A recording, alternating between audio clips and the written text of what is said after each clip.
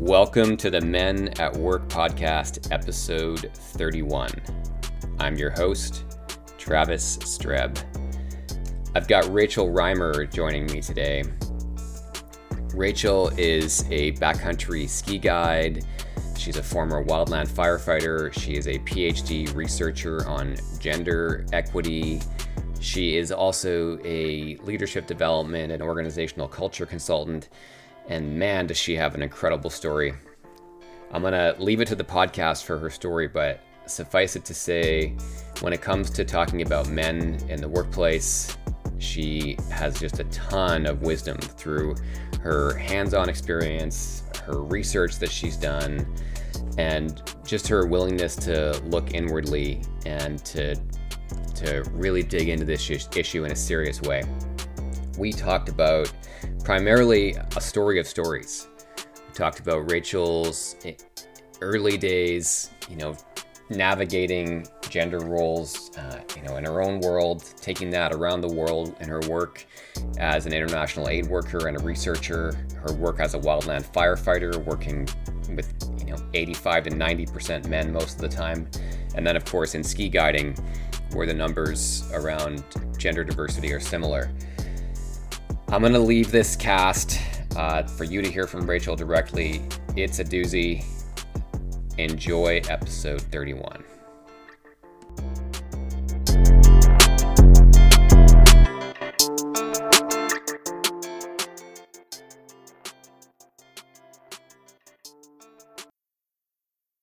So you've been working on this, I don't know if it's a problem. Maybe we'll start with maybe a challenge. The challenge of gender diversity, inclusion, for what I would say is a long time, given that it's become very vogue in the last decade. But it looks like, based on your story, you got your start working in the UN and kind of fell in love with this thing. Can you say a little bit about how you came in to be working and doing a PhD in gender diversity and in the backcountry and wildland firefighting?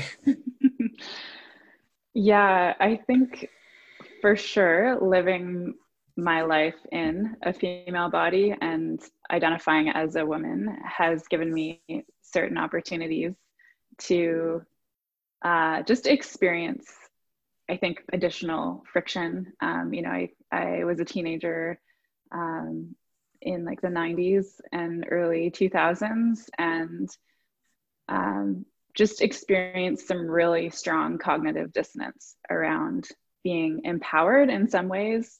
My father handed me a chainsaw when I was 13 and taught me how to cut firewood. And I was doing backcountry canoe trips and challenging myself to carry heavy loads on portages. But, at the same time, deeply aware that my competence physically and in other ways was threatening to my male peers. And so I think those insights really sparked my curiosity, but I would say also certainly a sense of resistance to the status quo and a fairly strong desire to question or challenge the status quo. And I began to just attune myself to the experiences of others. So it's kind of an intuitive experience when you view the world from inside, a female body and recognize where striving for competence may be rewarded and punished. And you have this like very difficult ambiguity. And then to suddenly realize, in my early 20s, that this was a shared experience. I think that was really powerful for me. Because previously these experiences can be quite isolating. You feel like you're the only one, and why is this happening just to me, and is it my personal flaw? And that thread continues throughout my entire life. I think anyone who's working on gender-based issues and is a minority in their profession, as I am in both my mountain-based guiding profession now, but then wildland fire equally so, you have these healthy and sometimes unhealthy experiences of self-doubt, where you really question whether you're conflating your own insecurities with, a bigger social problem. You're like, am I just making this up? And there's a lot of people that are saying you're just making this up. So it is quite difficult to tease that out. And I think that my first research project looking at women's issues from a gender-based, a broader perspective, actually happened in India in 2005. I was a political science major at the University of Calgary at the time. And I went to study for 4 months at an Indian university.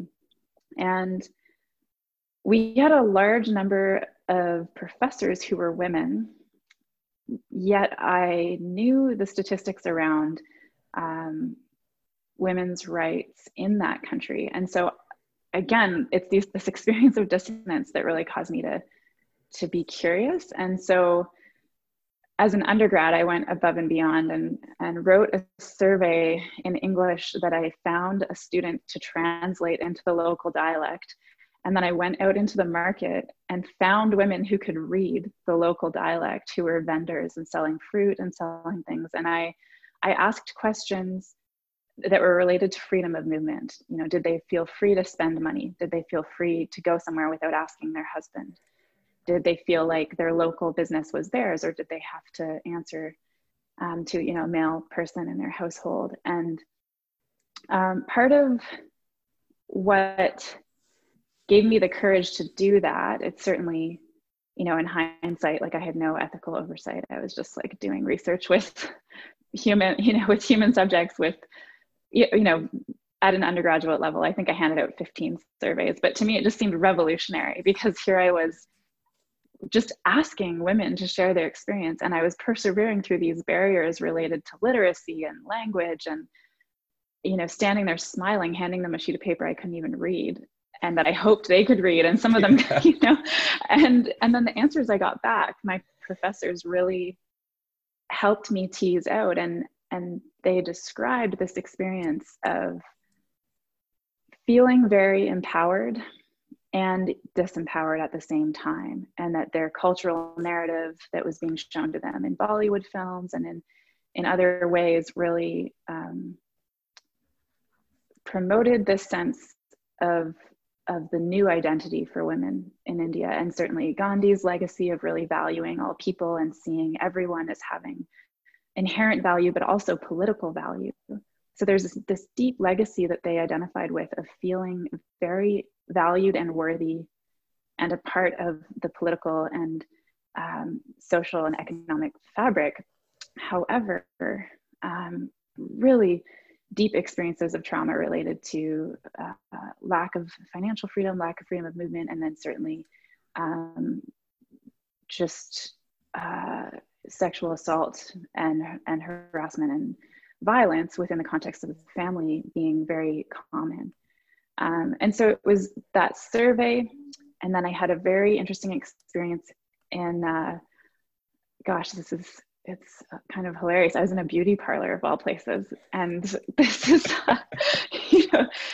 I'm sure every young, Caucasian woman who travels to an Asian country decides they're going to get their legs waxed. And so this is what I was doing.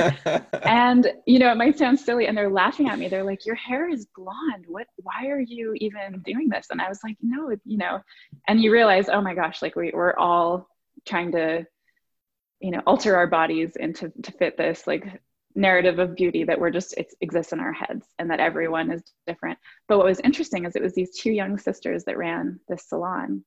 And as I was there one day, this very beautiful woman in an extremely opulent sari came in, and she was guarded, and I use that word on purpose, guarded by her mother-in-law.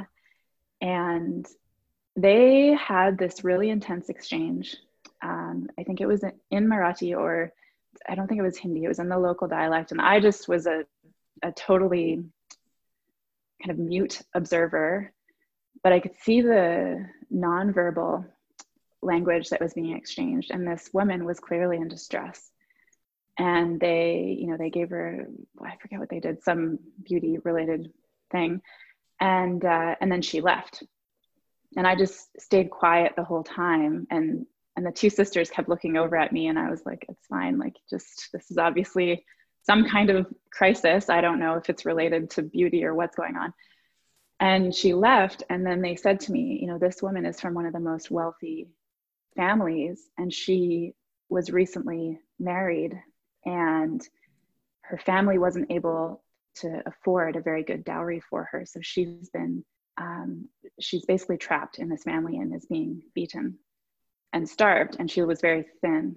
And so even though she was in a materially wealthy environment, the dynamics at play and the worth placed on a woman's life was such that it was reasonable for that family to, you know, take it out on her, that her family couldn't afford to pay. And so these types of experiences in my early 20s, I think, really opened my eyes to just the deep complexity that surrounds gender and the power imbalances that are,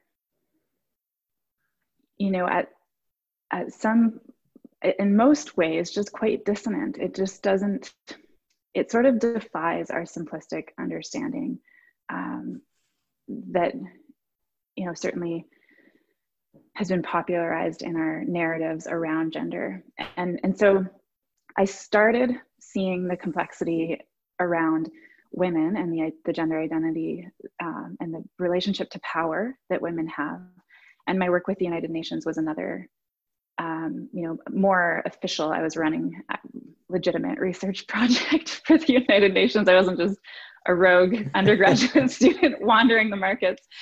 But when I started to work with women in the Palestinian refugee camps, I learned the really unique role that women play in Islamic society and the power, again, many closed door conversations in women's only environments, because I was working at women's centers where people shared their stories of leadership.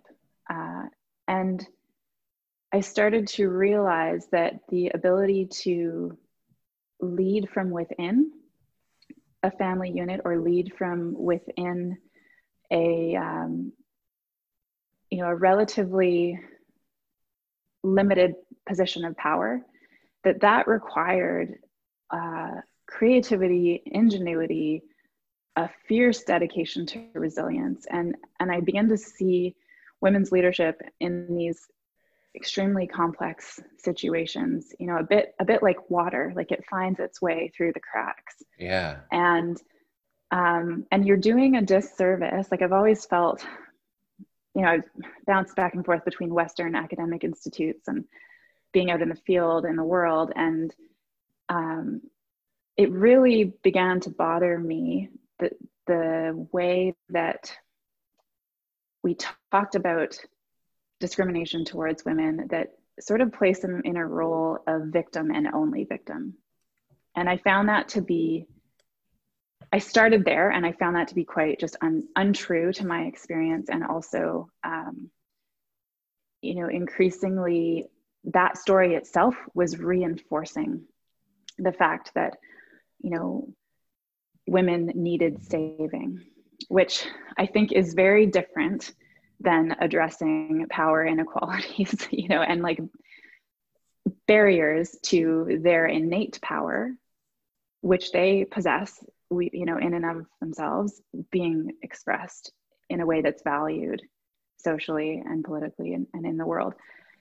So I started there with sort of breaking up this rather simplistic narrative. And we see it all the time with, for me, my work was, you know, grounded in international politics. So when, you know, the Afghan war reignited and it was like, we're saving women from the Taliban, it was like, oh my goodness, like this is extremely resonant of colonial narratives of like white men saving brown women from brown men.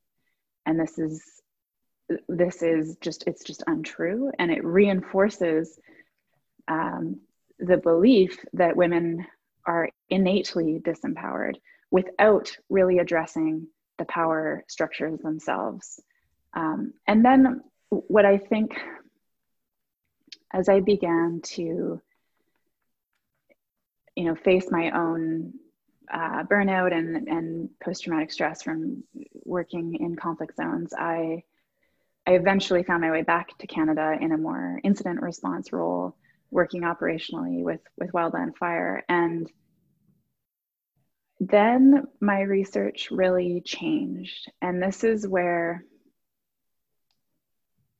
I think in a way I wanted to unsee the complexity that I'd seen. And there was a little bit of like running away. I'm going to run away to the mountains and run chainsaw and be super physically fit and work long hours in the wilderness. And I just Well, you kind of jumped from like one firefighting mission to another. I mean, it's not like, yeah, I love how you describe it as like, I came back and kind of hid away while you were working on initial response wildland firefighting, which I've never done, but I do have friends who have done it. And I do know that that is a terrifying, super dangerous, high risk job. But you came back and did that. Yeah, and to me, it felt, my last contract, I was working in Afghanistan. We were flying around, getting shot at, and I was like, flying a helicopter around a wildfire in British Columbia seems way less risky. Yeah, it's all perspective, right, Rachel? Oh yeah. So I mean, in some ways, I think I needed to step back from, I think my personal maturity, being in my 20s and trying to hold this complexity. And I dove right into like the Palestinian-Israeli conflict and the Lebanese like civil war, and then I was working in Afghanistan. And really it was like, whoa, I just need a timeout here to process this like quite, whirlwind, like early career. And I think that for me, my time in wildfire was really important because it gave me time to really sit with those insights, and then working with mostly men in a very, an environment that's just really quite saturated with a certain version of masculinity that I've actually come to call mountain masculinity because it's quite unique. Other researchers described rural masculinity as a concept. But certainly spending a lot of time with men in very high stress environments, I began to see the complexity in the role that men play in this whole narrative around discrimination and harassment and just gender-based violence and the entire complexity that surrounds that issue. And so in the same way that those very intimate experiences in India and in Palestine helped me open up my eyes more to the dissonance and the complexity that women's roles necessitate, my firefighting career helped me see the complexity associated with the role that men play. And typically, as the story goes, they're the perpetrators, they're the beneficiaries of patriarchy, they're winning at everyone else's expense, and they are floating on invisible waves of privilege, just like over top of all of the things that, trap the rest of us unfortunate, unprivileged folks. And so, I think that witnessing the deep struggle that my male colleagues had with facing their own emotions, for example, or with feeling the need to perform amongst their male peers in a way that left no room for error, working in a very, it's the classic like locker room, like, oh, it's just jokes sort of environment. Yeah. But I've watched men call other men horrible names as a form of just, trying to motivate them positively to overcome, whatever it is, a physical fitness barrier or a skills-based barrier. And I have a colleague that I began doing some work with the United States Forest Service, and I have a colleague there who told me of a fire crew that actually made a t-shirt that said "Powered by Shame." And I My feel like that goodness. could, I feel like Ugh. that could sum up the entire, my entire experience within the wildland fire community, certainly with my boots on the ground. And I think it also, it's really comfortable when you're flying around the world in the role of an international aid worker. And, when I showed up and was working, living in Beirut, when I walked through the refugee camps, they were like, you're this Western woman who's an academic and you're different. So I wasn't a part of the community. So I could sit in and have these circles and do this research, and I could, in a certain way, my own identity, while I questioned the role, certainly anytime you're in a room, you impact the conversation. But I wasn't as implicated in the findings as I was when I started doing research on wildland fire, because I was a wildland firefighter. And so that for me was, I think, the time out that I took from really seriously looking at these questions from a research perspective, when I was just fighting fires and just Yeah. kind of learn the skills, like how do you manage a wildfire? How do you manage a crew? How do you manage yourself? How do you master these skill sets? I became a certified faller. That was a really important time for me. And my research work really shifted. So I switched from being a researcher, sort of like outside of the narrative, like describing this narrative and pretending to be outside of it. You never actually are.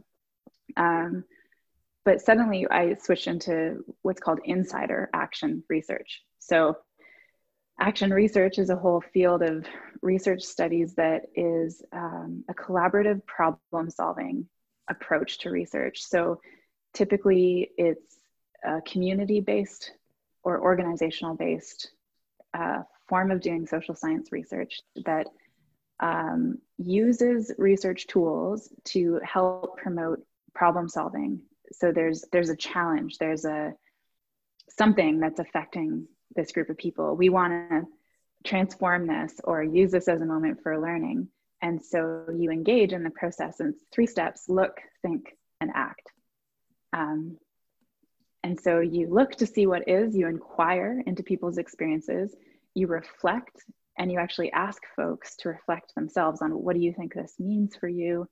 And then you solicit action steps. So in almost every project I've done, since making that transition into action research, I ask people what they want to see, what their ideal future looks like, and what they want the organization or their group, what are the action steps they see that would help achieve that ideal future for themselves. And then the fun part is implementing that, and you actually get to take some action and then see what happens, and see if you were actually correct in affecting the change you wanted to affect. And this all sounds like wonderful, but when you are doing it as a member of the community, it's fraught with so much complexity that it's, all of a sudden, I can circle back to that, younger teenage part of me that's like, is this just me? Am I the only person feeling this way? And so there was a lot of self-doubt involved in that process. But over time, I think what I realized is that as I began posing these questions, there was a strong pushback from some of my peers who were like, this has nothing to do with wildfire. This is about you. When you say your peers, do you mean your research peers or your peers working in wildland firefighting? No, my peers working in wildland firefighting. Yeah. Yeah. So they knew what you were up to, and they're like, this is a you problem. Oh yeah. Oh yeah. Wow. Fully. It was like, this is a you problem and you're a feminist spy and we don't trust you. Oh, like you were trying to infiltrate the mafia or something. Yeah, exactly. I was trying to to some people, I was like firefighting feminist Barbie, like, oh my God, she's falling trees and like slaying patriarchy. And I was like, wow, that's like a lot of pressure, guys. Like, That I is, don't yeah, think, that's a lot of weight on your shoulders to be the gosh, feminist firefighting Barbie. Wow. no, yeah, I was like, I can't do, I had a group of firefighters in the United States. They're smoke jumpers, and they're like, just come down here and fight, do a season of firefighting with us. And I was like, gosh, guys, I don't, like, you haven't successfully put a woman through your new recruit training in like almost a decade. Like, I don't, like, you want me to come in and just like, make it through your like gnarly hazing process just to prove a point? Like, I don't need Yeah. like, I don't need to do that and put myself through that. But that was, so on some tokens, people were like, you are the future. This is amazing. But then on the other side, there was very much this strong pushback that, if you put up your hand and describe a problem, you are the problem. And thankfully, I think that put me through a lot of personal pain and self-doubt, and certainly, a lot of sleepless nights. But I also, as I honed my skills as a social science researcher, anytime there's an extremely strong pushback, you're like, what is going on here? We're on to something. Like, yeah, you're like, this question seems awfully threatening to you. Like, what is vested in not asking this question? What are we protecting?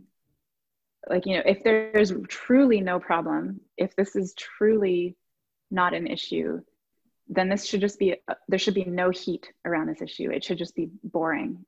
And if you're getting this really strong response, I began to realize that, this is actually quite a deeply, there's a lot of fear, there's a lot of tension around this issue. So, I needed to learn to tread very gently, because I was inside that community. I wasn't, it wasn't like the Palestinian refugee camps where I could, go home to my apartment and sort of separate myself physically and emotionally from the subject matter. It's like I was in it. I was working very long days, long seasons, and relying and trusting these people with my personal safety. And so if I'm challenging the status quo, it's quite a delicate dance. But through learning to ask questions and learning to listen. So when someone said to me, sexism doesn't exist, you are making it up. I was like, what makes you think that? Instead of being like, here's all, here's all the data. You're an asshole. That's the best way to win an argument. Yeah, exactly. Just jump straight to accusations and name calling. Yeah, that was, it's like, you're a feminist spy. No, you are. It's like, wait. So, eventually I had to say, okay, like, this is obviously deeply threatening. What is going on here? And I remember there's this one encounter I had with a colleague who, I made him so angry that he cried from anger at me. Which I think you should know that's very hard to do, because we're really, as you know, as men, we're very good at jumping to anger, but hard to transition us into sadness and grief. Oh yeah, that's good. Wow. It was like, angry tears. But at that point where the conversation reached its climax, body language and anger was what was emanating. But what the words were, what he said was, some of us have really strong emotions too, and we don't always feel like we can share them. And I was like, okay, you're standing like inches from my face, like angry, like almost spitting on me. And I'm like, okay, but what you're trying to convey to me is that, like, the reason you're angry when I start talking about women in firefighting is that you don't feel like you're being treated fairly either. Yeah. And you know what? It took a lot of courage for me to hold my ground in those conversations and just, sometimes quite literally just get yelled at, and then realize, like, what is going on? Like, where is this anger coming from? And when I had that insight and I thought, okay, so I'm talking about, femininity being seen as weakness, and that women are associated with femininity. So then women get seen as weak or less than. And suddenly the men I'm working with are lighting up with these super strong emotions that they don't know how to deal with. And what I had begun to recognize was that men also felt that they were following or being forced to follow this set of unwritten, unspoken rules, that they had to be strong, which meant not showing any emotion, that anger was the only appropriate emotion, and that the privilege that they were experiencing, and let me be correct, they are experiencing, the invisible privilege that comes with being male in all of the associations that get made with maleness, more effective leaders, more physically strong, more competent and rational, as opposed to women and femininity, which is associated with intuitive, less rational, less physical strength, less competent in leadership. But what was happening is that the men that I was working with were paying a very dear price for that privilege.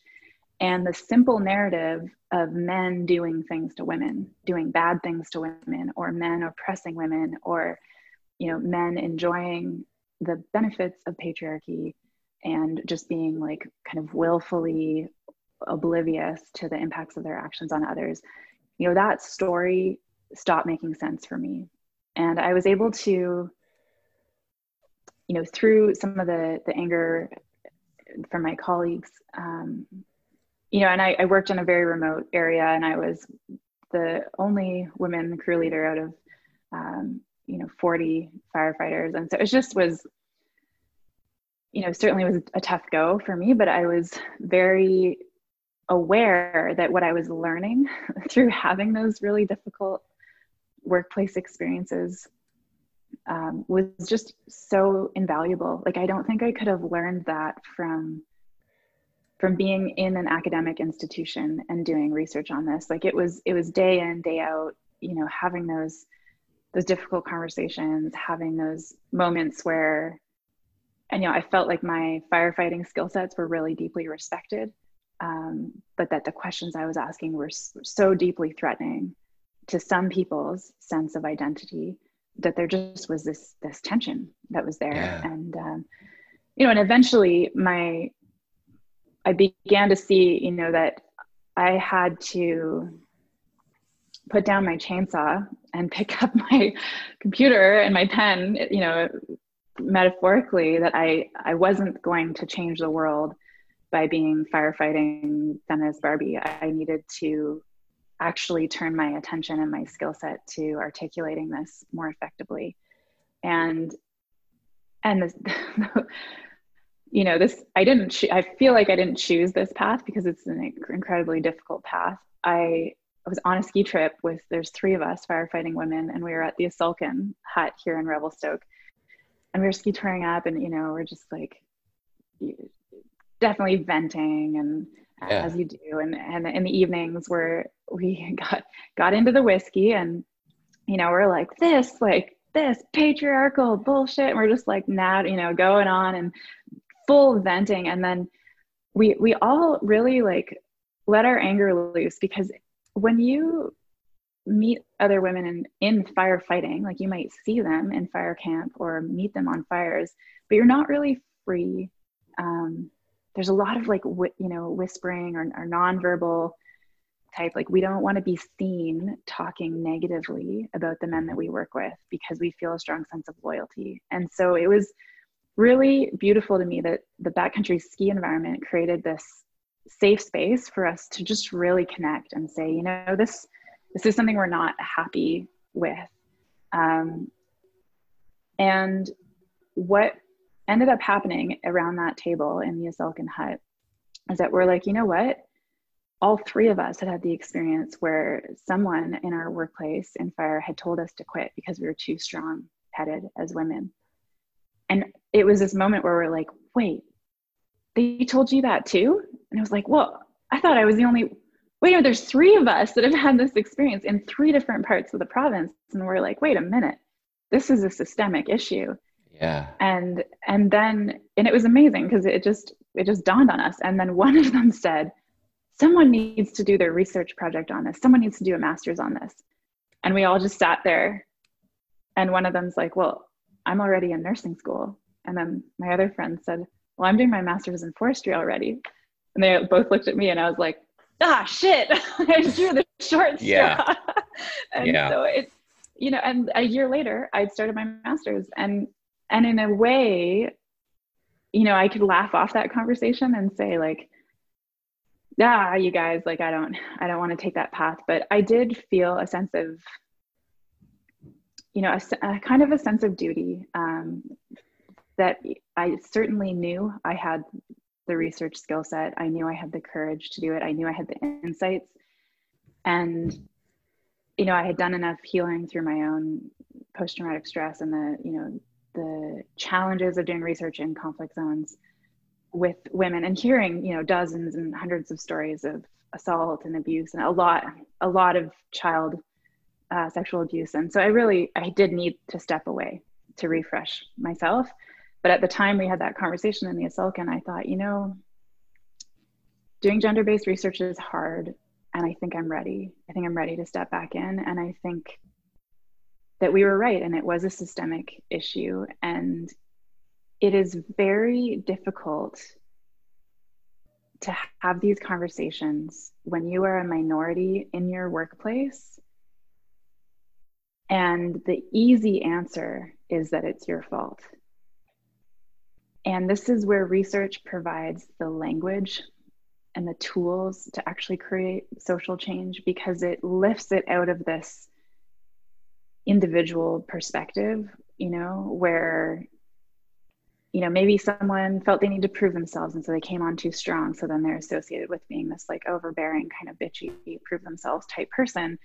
And so we miss that. We're like, it's just their individual problem. It's their personality that's too strong. Those are the phrases we often hear. They have a strong personality, or, they just came on too strong, or it feels like they've got a chip on their shoulder and they're out to prove something. And what we miss is the systemic cultural norms that really force all of us to prove ourselves all the time, and women more so, but equally men are on that same treadmill of never enough and only be this type of masculinity. And that's why it's so deeply threatening when women like myself or others start showing up and trying to actually bring femininity into the conversation, because men have been taught, we've all been taught in our society, that femininity is weakness. And men and women, all human beings, have this beautiful balance of masculinity and femininity within us. And for many men, it's not until they become a parent or they start leading a team that suddenly they realize they're lacking a skill set that they actually really need. Many men don't know how to nurture or to be empathic or to act from a place of emotional intelligence, because very early on they're taught that that's not a skill set they need to acquire. It's just not a critical skill set for them. Or it's, it's kind of programmed out. Oh, exactly. I would say it's shamed out, actually, like more appropriately. Yeah, because every young boy is taught that those emotions are unacceptable. And so it's not just like not needed. It's bad for you to be like that. Like, they're undesirable. Exactly. Yeah. And you get socially punished, if not in your family, then certainly amongst your peers. Yeah. And that was something that I really began to see. So when I started actually moving into graduate research on gender in the mountain-based professions, what I started to see in the data set was evidence for describing the experience that men have. And in my interviews, I actually had some men describe decades of bullying that deeply damaged them. And I had one person actually say that he felt safer when there were women in his workplace because he felt like he could be his real self, where when he was in all male environments, he felt more at risk as a sensitive man, and he felt like he needed to hide those parts of himself. And I suddenly began to see with empathy, you know, like when I see another woman in a male dominated profession, you know, of which I'm in many, I might, you know, perhaps wrongly, but mostly correctly assume that she and I might have some shared experiences of having to persevere through additional social barriers, or of having to sort of wrestle with, you know, being a minority, or having just to work a little harder in order to find my place. And so we have almost this like external cue that there might be an ally or a safe person for us. And that's not always the case. And certainly, you know, women friendships in male dominated environments are fraught with complexity. But I began to realize that for men, they have no way of knowing who's a safe person for them. You know, that everyone is so effectively hiding behind that mask of masculinity that, you know, for the men in my research who shared those experiences of bullying, you know, like they were just looking for someone who would understand them, that they could have more wholehearted and real and engaged conversations with. And I began to realize that that's a unique form of loneliness. Yeah. That can just be heartbreaking.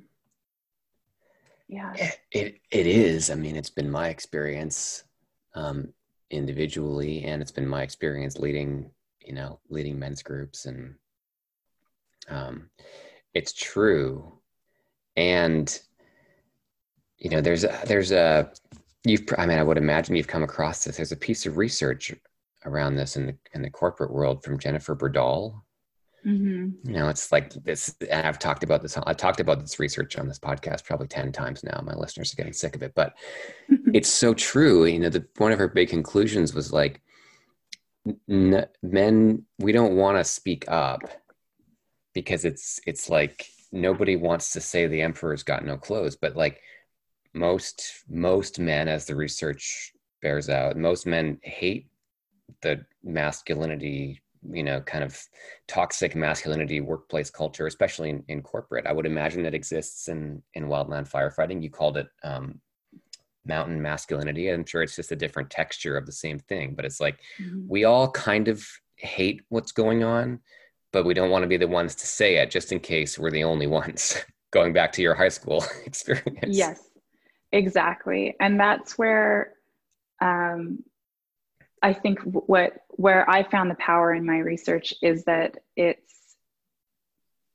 given me the tools to really live my values in the world, because I can talk about gender-based issues in male-dominated professions in a way that it's a cultural problem. Yeah. This is not a men's problem or a women's problem. This is not about one group of people doing something to another group of people.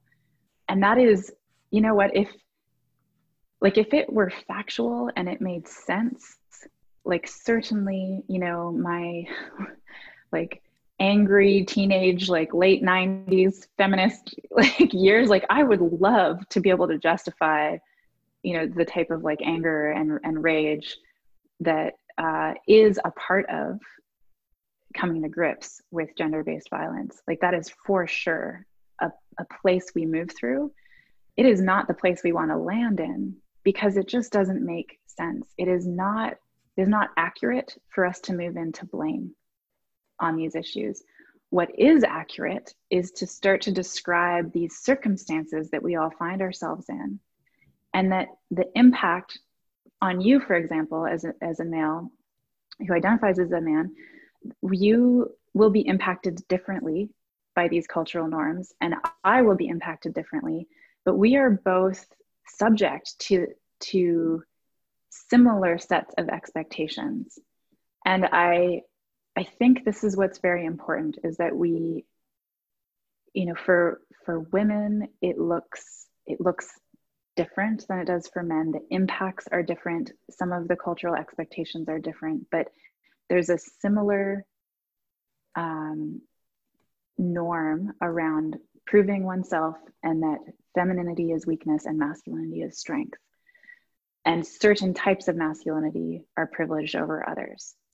And so we are all collaborating in keeping these cultural norms alive.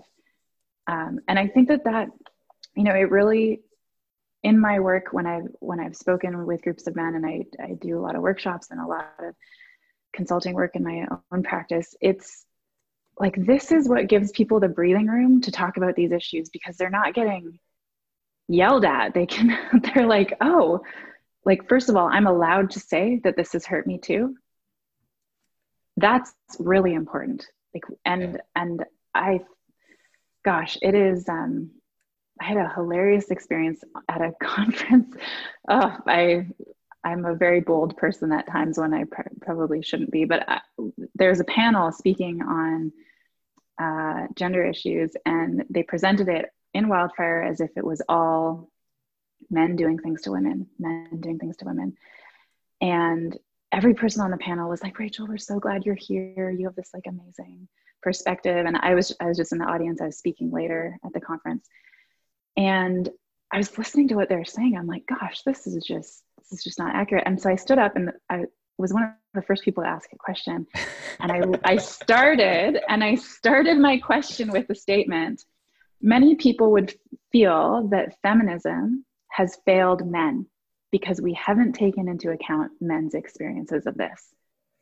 Where in your work are we able to see the cost to men? And I said, you know, this fire season alone, I've seen every single male leader in my workplace, you know, one-on-one with me in tears, overwhelmed by stress and emotions that they don't feel safe sharing with their male peers. What are we going to do about that? And the audience clapped, which I was like, haha. But later, what the leader is, one female academic, you know, from Texas, full disclosure, came up to me afterward and said, you know, I was really hoping that you wouldn't use that word. We deliberately avoided using that word. And I was like, what word? She's like, feminism. And I was like, oh gosh. We need to be able to have this conversation and to own up. Like, for us to get up on a stage and try to talk about gender-based issues in these workplaces, like, we need to be honest that the feminist movement over time has not always been inclusive. In the early days, it was not class inclusive. It was not race and ethnicity inclusive. And it certainly wasn't even inclusive of folks who had, you know, bisexual or homosexual orientations. It was, you know, the feminist movement has a dirty history of excluding people until it has to include them. And I think this is a beautiful part of this conversation, is that we're opening our doors more and more. And now we have this whole area of masculinity studies, and, you know, we're opening to this. But I just felt like it was really important to acknowledge that a lot of men have felt like this conversation isn't about them, that it doesn't include them, and that it only includes them as the villain, and that they need to apologize for being men, that they're not allowed to celebrate masculinity. And I think that's where a lot of anger comes from, and where people just feel like they don't have a way to relate to this conversation. And from a cultural change perspective, I work with, you know, right now, the guiding profession in Canada, it's 85% male. Yeah. So, like, if we want to create cultural change, like, it is absolutely unrealistic to expect that the 15%, if I only talk to those who are minorities, gender minorities, that's an effective strategy. It's just not effective. Like, this is a conversation that includes everyone. And I think, you know, as a feminist researcher, I need to be willing to acknowledge the ways that, you know, this bigger heritage has not always been inclusive and welcoming towards men. And I think that many men want to come into this conversation and want to feel like they're a valued part of it, and that there are barriers, and that some of those, as we can take responsibility for as feminist activists. We can say, oh yeah, you know, I maybe came out a little strong at certain certain times in our history there, and to just say like now, starting now, let's have a blame-free and shame-free conversation about this. Let's move this into a whole different level where we're talking about cultural norms and impacts. And that has nothing to do with blame or shame. And we're not talking about fault. We're talking about impacts and what is this cultural legacy that we've been handed, where, masculinity is strength, femininity is weakness. Whether you're male or female, you are expected to perform in a certain way and to censor all of the things about you that are associated with weakness. And what that creates is a whole host of leadership challenges, mental health challenges. It creates really high sexual harassment and gender discrimination rates and really high suicide rates. These are measurable negative outcomes. This is not just like, we need to change because it's mean and we need to like do the right thing or something. Like it's not about that. This is about being effective on our teams, performing, thriving, trusting one another. I never approach the teams I work with this sort of like moralistic, like we need to do this because it's the right thing. And you could take a human rights approach to this and be very valid, and it is the right thing.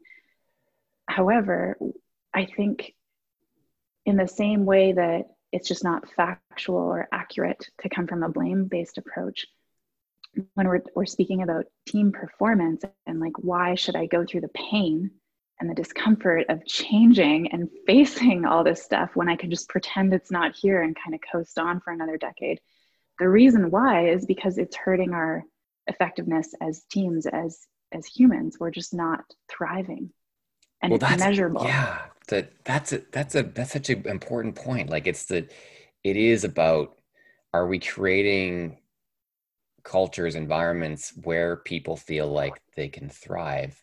And that's the crux of it. Like, can we create something better, as opposed to, can we blame each other for what was, and then, find some mediocre solution where we don't talk about differences. And you said, blame free and shame free zone. I think the other one that I see is like the kind of savior free zone. Like a lot of, you and I both work in corporate leadership as well, right? I mean, a fairly dominant narrative that I see as well is like that we as men are gonna like save women, or create the environment where we're kind of lifting them up. And I just don't think that's the way forward. Like it's more like, how do we get together and figure out what do we want to build? Not like, let me give you a hand up. Well, and this is a challenging one. I just had a conversation with a client this week where, they had mishandled a situation, and there had been like a public bullying and shaming event on their team. And they were like, oh, I said nothing. And and they were like, okay, we had some coaching conversations around this, and they're like, from this point onwards, there will no longer be bullying or shaming on my team. And I was like, does that seem like a reasonable goal for, and he was like, well, yeah, I just won't allow it. And I'm like, okay, I'm invested in your success here and in your team's success. Let me be honest with you that I think that is a really unrealistic goal. Yeah. And he was like, what? And I'm like, you cannot control other people's behavior. Like some of these older, generation or deeply invested in a certain version of masculinity, they will continue to act in shaming and bullying ways. And until they change, or more likely, accountability mechanisms, perhaps encourage them to move, either do the work of personal growth and learning, or move on to a team that resonates with their values more. This will keep happening, and it's not up to you to be the savior. And that if you have to accept that you can't control other people's behavior, you can control how you respond. And I think that this, there's been a lot of conversation about allyship and how men can be allies for women. And what really opened my eyes was when, I had a couple interview participants in my graduate research share that they felt safer when women were in their work environment. And I suddenly realized that this is, again, introducing some more complexity here, that women can be allies for men, that there's not like a one-way street here where, the masculinity contest culture, I often liken to like a game of King of the Castle, which we used to get on top of the pile. That's right. Stay on top of the pile, like push other people down. And it's this image of like, you're on top of the pile, you're going to reach your hand down and help someone up. And to me, I'm like, you know what? This is a stupid game. Yeah. I don't want you to help me to the top of the pile. We need to come up with a whole different way of relating.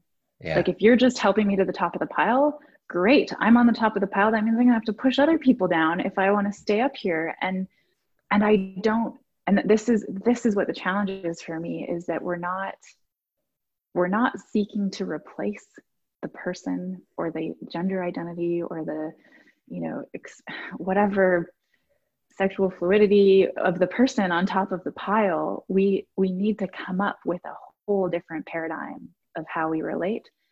And for me, I think this frees up our energy when we stop trying to play that game. It helps us thrive more because we're spending less energy in trying to maintain the type of characteristics that place us at the top of that pile, because it's a huge amount of effort. And a lot of us are censoring qualities that our teams actually really need for us to embody if they're going to thrive. And I mean, a classic example is empathy, emotional intelligence. I had a whole team in the fall. I was doing a training. I had an entire room of people melt down over the concept of empathy when I introduced it. Wow. And it was amazing. I know. I was like, what? And I just had, one of the, the social, someone with a lot of social power in that group put their hand up and they're like, I'm sorry.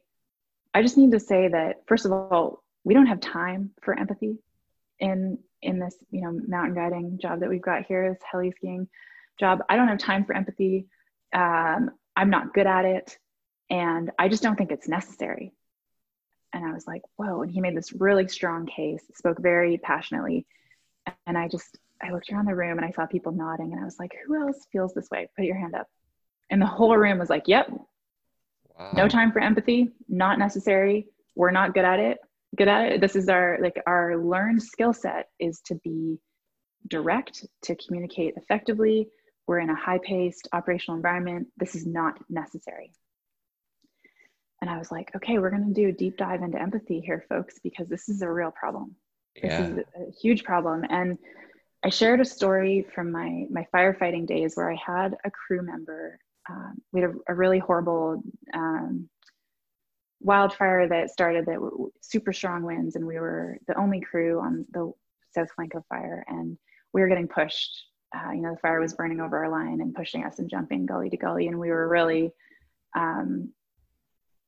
pressed. And aviation, it was too windy. To put it. It sounds like. Yeah, it was challenging. It was a little challenging. And aviation was called off. And so often when you're on the ground, you're like, okay, well, at least we've got aviation support. And then it comes over the radio like, it's too windy, you're on your own for the next hour. And we're like, whoa. Okay, we managed to pull it off, and we were on that fire. It burned for the whole rest of the summer, and it was very challenging. And one of my crew members started showing anxiety after that fire, and my first response was, you are feeling anxiety. You are the weak link. You can't handle the stress of this job.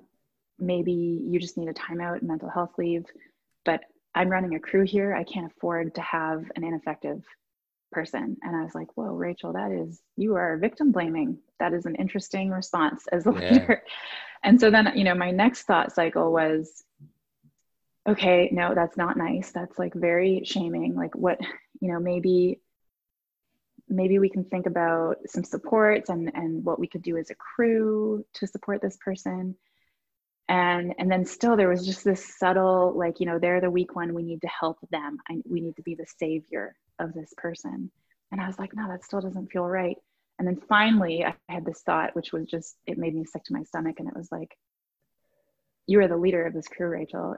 If this person is feeling anxiety, it is probably due to some aspect of your leadership and the tone that's being set. And this person might be the canary in the coal mine that's singing, but we are all affected here, including myself. And I was like, oh, it's really uncomfortable to think about. Oh, like, I can imagine. Yeah. Gosh, I was like, oh man, And so then I thought, okay, we're going to sit everyone down. And I just said, I asked this person's permission. I said, I'm really glad you shared that with me. I would like to have a conversation. I suspect other people might be feeling this way. And he's like, yeah. And I sat down with everyone. I said, this individual has been having some anxiety as we go to new fires, probably, linked to this first major event we had this season. Is anyone else feeling this way?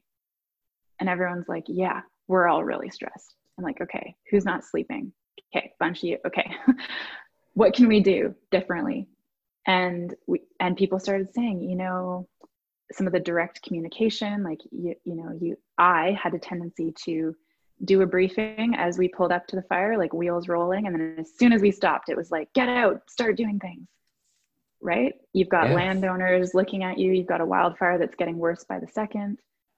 It makes sense. And they're like, that kind of stresses us out. And I'm like, oh man, it's really hard for me to hear that my leadership style and this really action-oriented, time-pressured approach is stressing people out. And I had this huge response in me that was like, you guys just aren't cut out for this then. Like, this is the job. You either do it or you don't. And I was like, no, there's got to be a different way. I don't want to take that old school shaming approach here.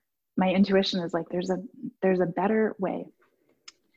And I have a mindfulness practice I have for years. And I thought, what if we just took like, 1 or 2 deep belly breaths as a crew together? Maybe that's going to be like a 10-second delay, but it would just reset our nervous systems.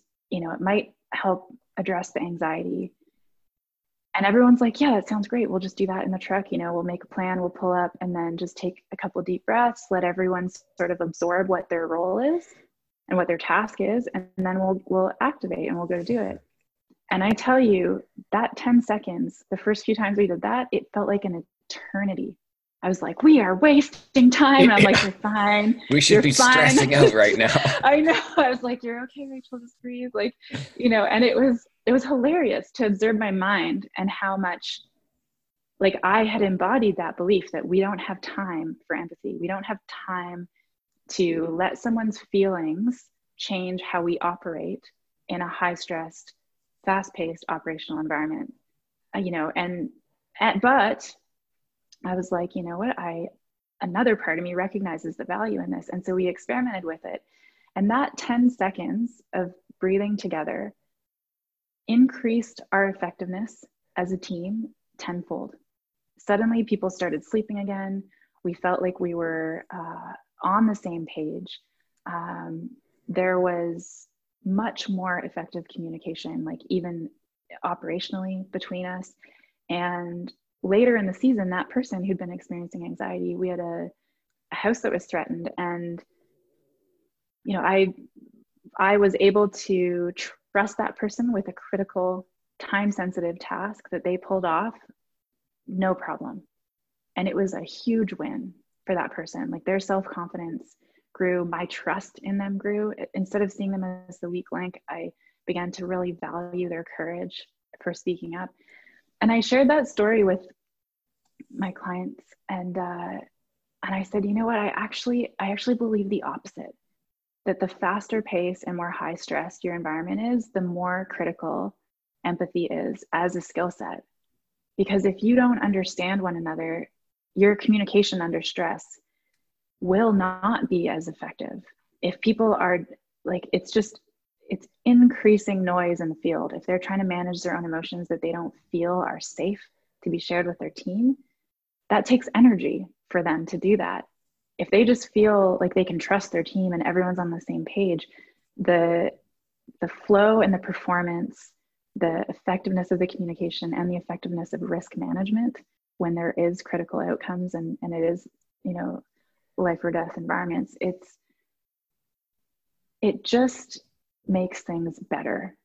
And I think that we have been living with this myth that to be high performing, to be strong, we just don't have time for these like quote unquote soft skills or things like empathy and emotional intelligence that kind of coincidentally, or so it seems, have been shamed out of us as children, especially as men.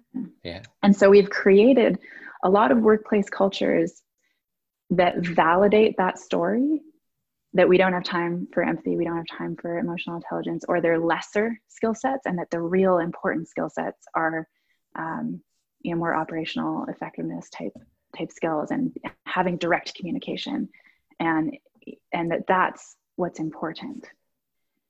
So I think that in some ways, we've been our own worst enemies, but when we bring awareness to it, we can recognize that we've been our own worst enemies, and that by softening a little bit and being willing to be uncomfortable and to practice something that we've believed to be weakness will actually give us those lived experiences on our teams where suddenly, like I did, I suddenly realized, wow, this thing that, that 10 seconds of breathing, like I had to fight every urge in my body to just jump up and leap into action, but I did.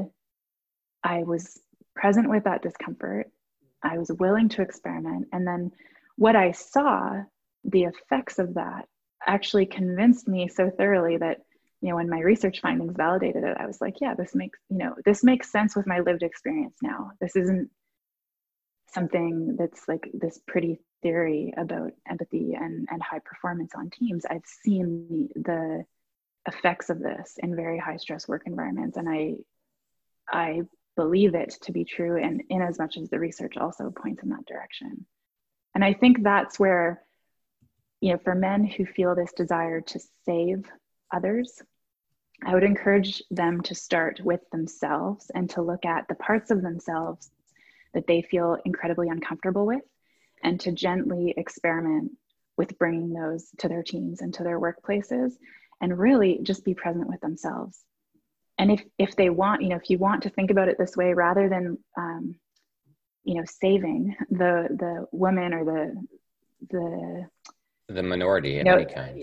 Yeah, or the malaligned femininity in the world. Like rather than trying to like rescue this like sort of, feminine essence out there embodied in the women in your workplace, start looking at the feminine within. Yeah. But because guaranteed, if you've been raised a man in this culture, you have a very hurt, damaged femininity inside of you that is just crying for your attention and for your support, your love, for you to give it time and to allow it to shape your leadership and to be a part of you, and to not have your inner critic constantly like shaming that part of you. And so I do think that the impulse to help is beautiful. And I think it just needs to be slightly redirected, because for every man I've known in my life, and I've been lucky to have some wonderful mentors and folks I do consider allies, when folks reach out to me with that desire to help and to support, I can see in themselves that they're really trying to heal that part of themselves by helping me.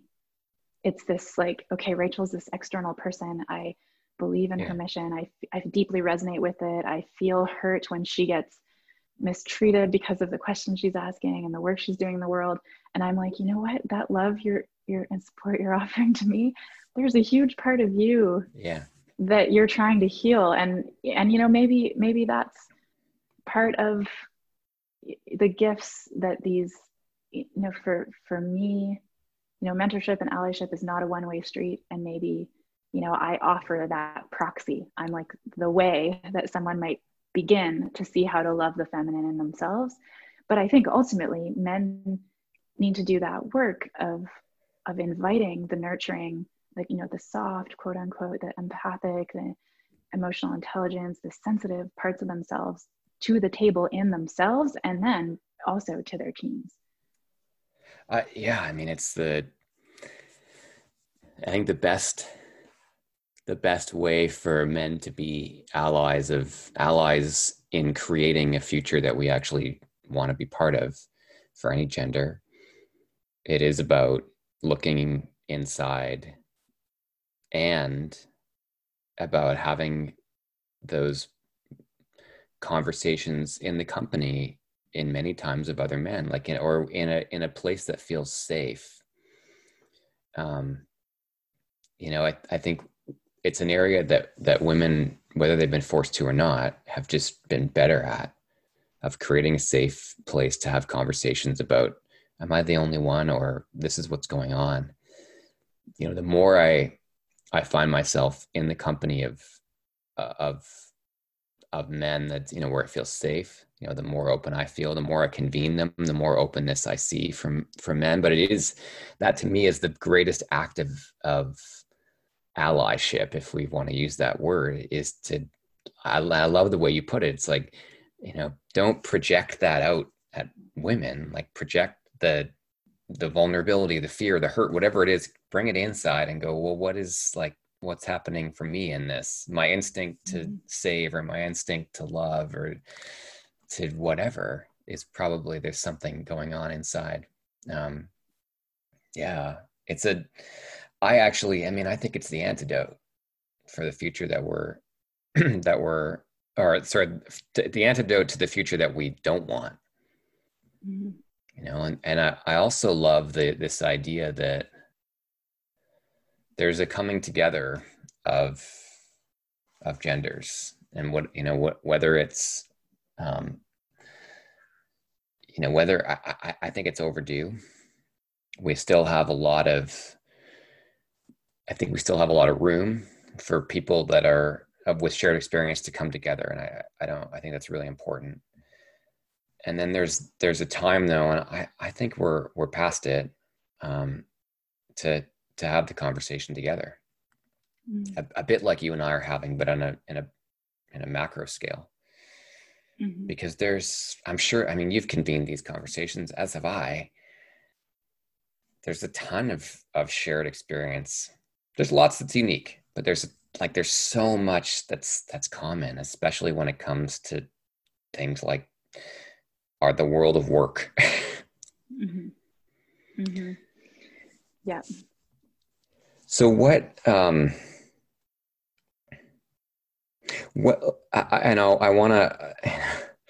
want to close with something here. I'm trying to find the magic question, which I don't have, but what would be your biggest hope for the work that you're doing? To, like, how would you love to see it come to life in a way you haven't yet? Well, I think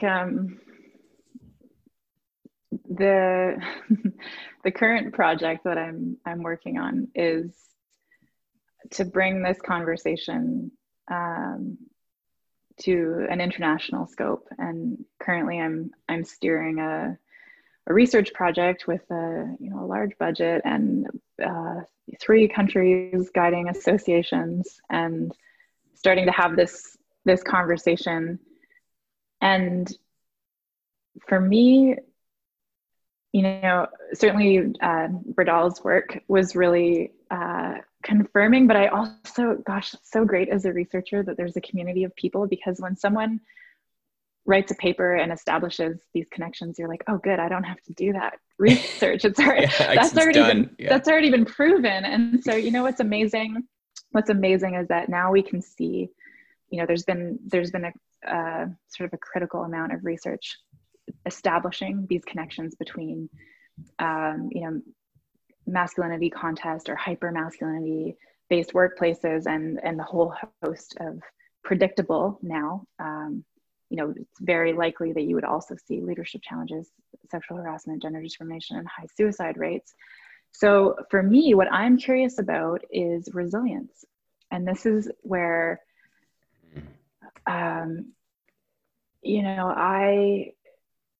this has been revolutionary for me in a couple ways.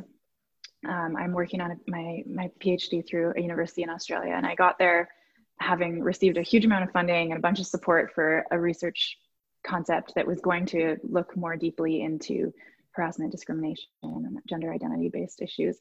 And I got there and I suddenly realized that I want to also thrive, and that the type of hardship I went through with my wildfire research, I just was no longer willing to do that in my postgraduate research. That I felt like I didn't want to spend the next 4 years of my life, doing this work. And so Bredal's study really helped me realize like I didn't need to. I had other choices, and to be honest, I was at a huge loss for where to go next, how to move this conversation forward. And I'm so grateful to my supervisors in the school there, because I was like, I don't know what to do. And they said, you know what, maybe you should just go surfing for a couple of weeks and just think about it. And I was like, yeah. so, I took my fears and I took my uncertainty, and exactly that question you just asked, what is the next step? Where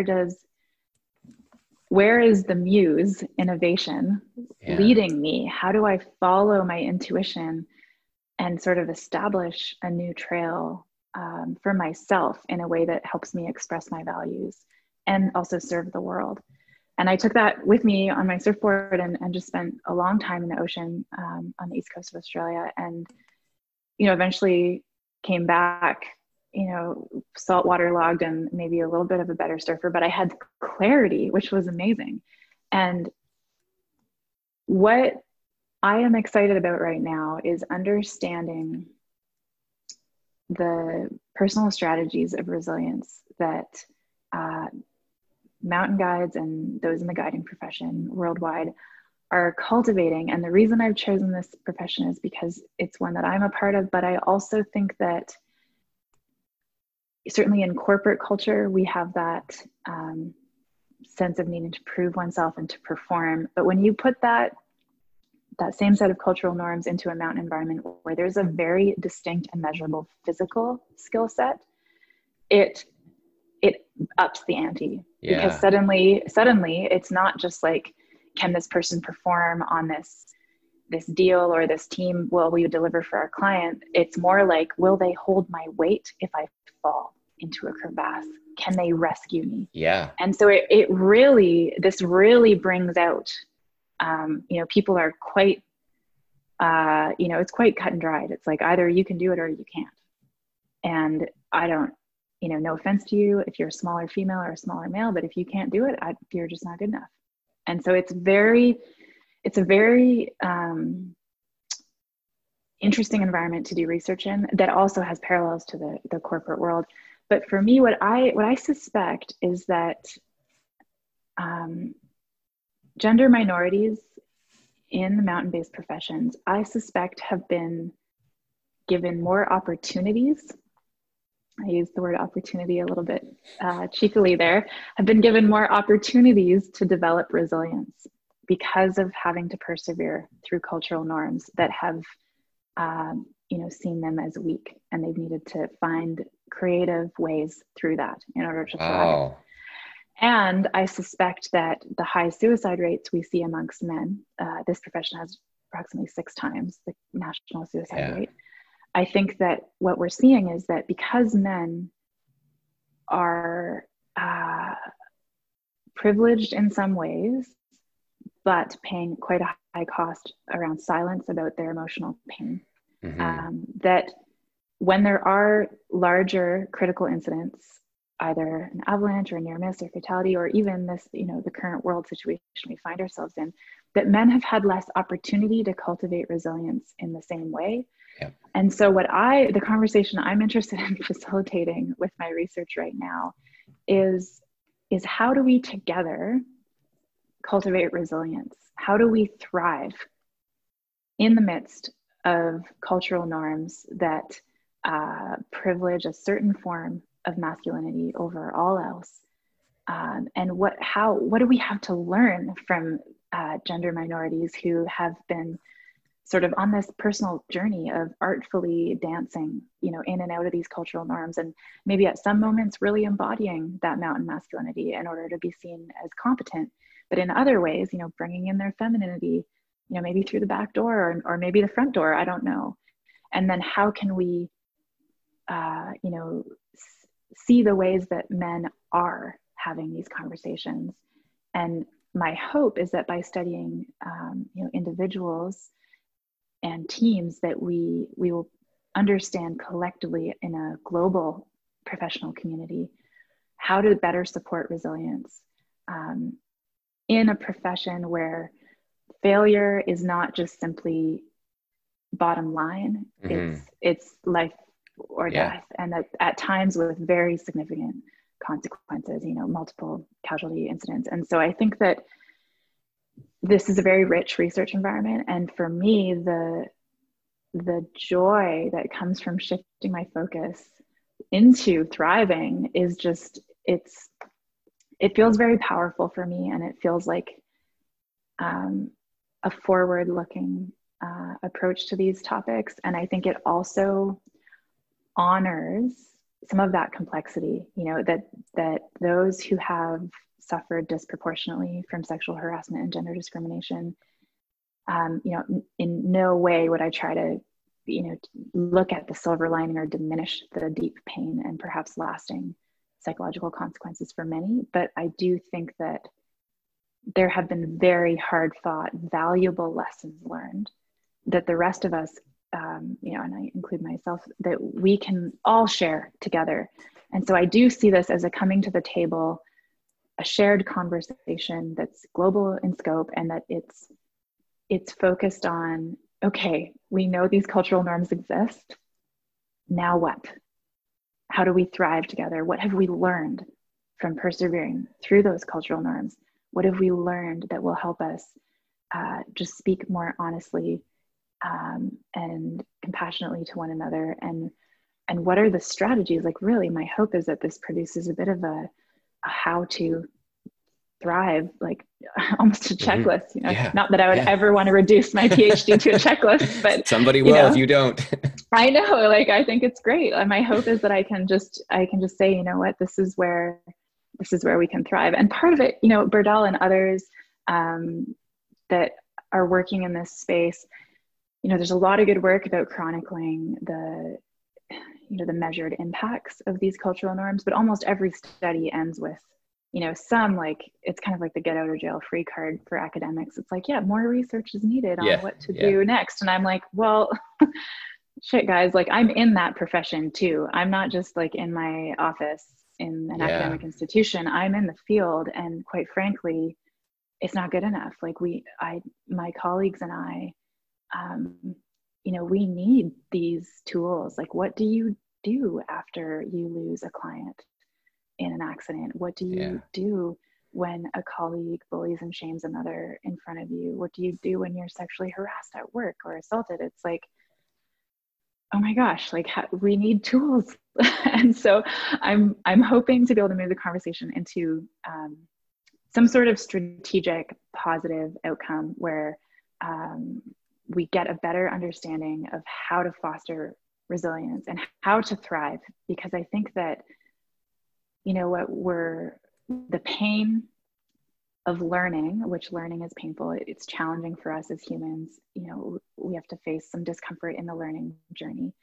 I think the pain of learning is less now than the pain of just floating, coasting by on the status quo. And I think that we've reached that point where we're willing to face that fear of, like, what does experimenting towards a better future look like? We're willing to lean into that uncertainty because we're getting a really good handle that, the status quo is it's just not serving us. And it's just clear that the time to change has come. And so I'm hoping to be able to chart how we might change together, and valuing all of those voices of folks who've persevered over the years and cultivated their own personal strategies for how to thrive and be resilient in the midst of this. Mm-hmm. I love that as a capstone to our conversation, moving into this idea of thriving. And certainly what's become clear to me is that you are the person to do this, mostly because of who you are, but the fact that you're working in it and such a passionate researcher at the same time, it's refreshing to see. And And it's just been such a great conversation with you. I want to make sure that my listeners know where to find you. So I'm going to link everything up in the show notes, but you have so much going on, Rachel. So is everything on your website? Like, where should people go to find out more? Yeah. RachelDReimer.com. That's going to be the best place to find me. And I've got links to published work and, links to other interviews and, and a whole host of resources as well. Workshops. By the way, I'll plug that. It's a really great resource list. There you have one I know right now on thriving or dealing with pandemic stuff. It's stuff that's not your status quo, and it's really valuable for anyone who's in this field or not. Just want to make sure I plug that as well. So your website's one place to go. Is there anywhere else people should go to find you? I'm on Instagram and LinkedIn if folks want to reach out to me that way. But my email's on my website and folks can reach out. And any question is a good question. Yeah, that's good. Okay. Well, thanks for being on the podcast and sharing all that you've been through. It felt like a story of stories, and I really appreciated it. I know that that it's going to be a great one for the listeners. So thanks for being on the podcast, and I can't wait to get this episode live. Thank you so much.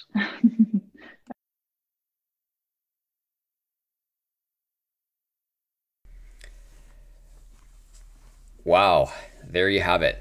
That's Rachel Reimer for you on episode 31 of the Men at Work podcast. I will link up everything in the show notes from today's episode. Man, we talked about a lot. And as you can tell, Rachel has an incredible story. Her research is so compelling, and I can't wait to see what her next wave of research and work in the world looks like. If you enjoyed today's episode, please do go to iTunes or Stitcher, SoundCloud, Apple Podcasts, wherever you listen to your podcast, and rate the show. I always love your ratings. If you have comments or questions about the show, you can go to my website, travisstreb.com, and you can submit a comment there in the comment section on the podcast page. Thanks for listening, and I'll look forward to sharing another episode with you next week.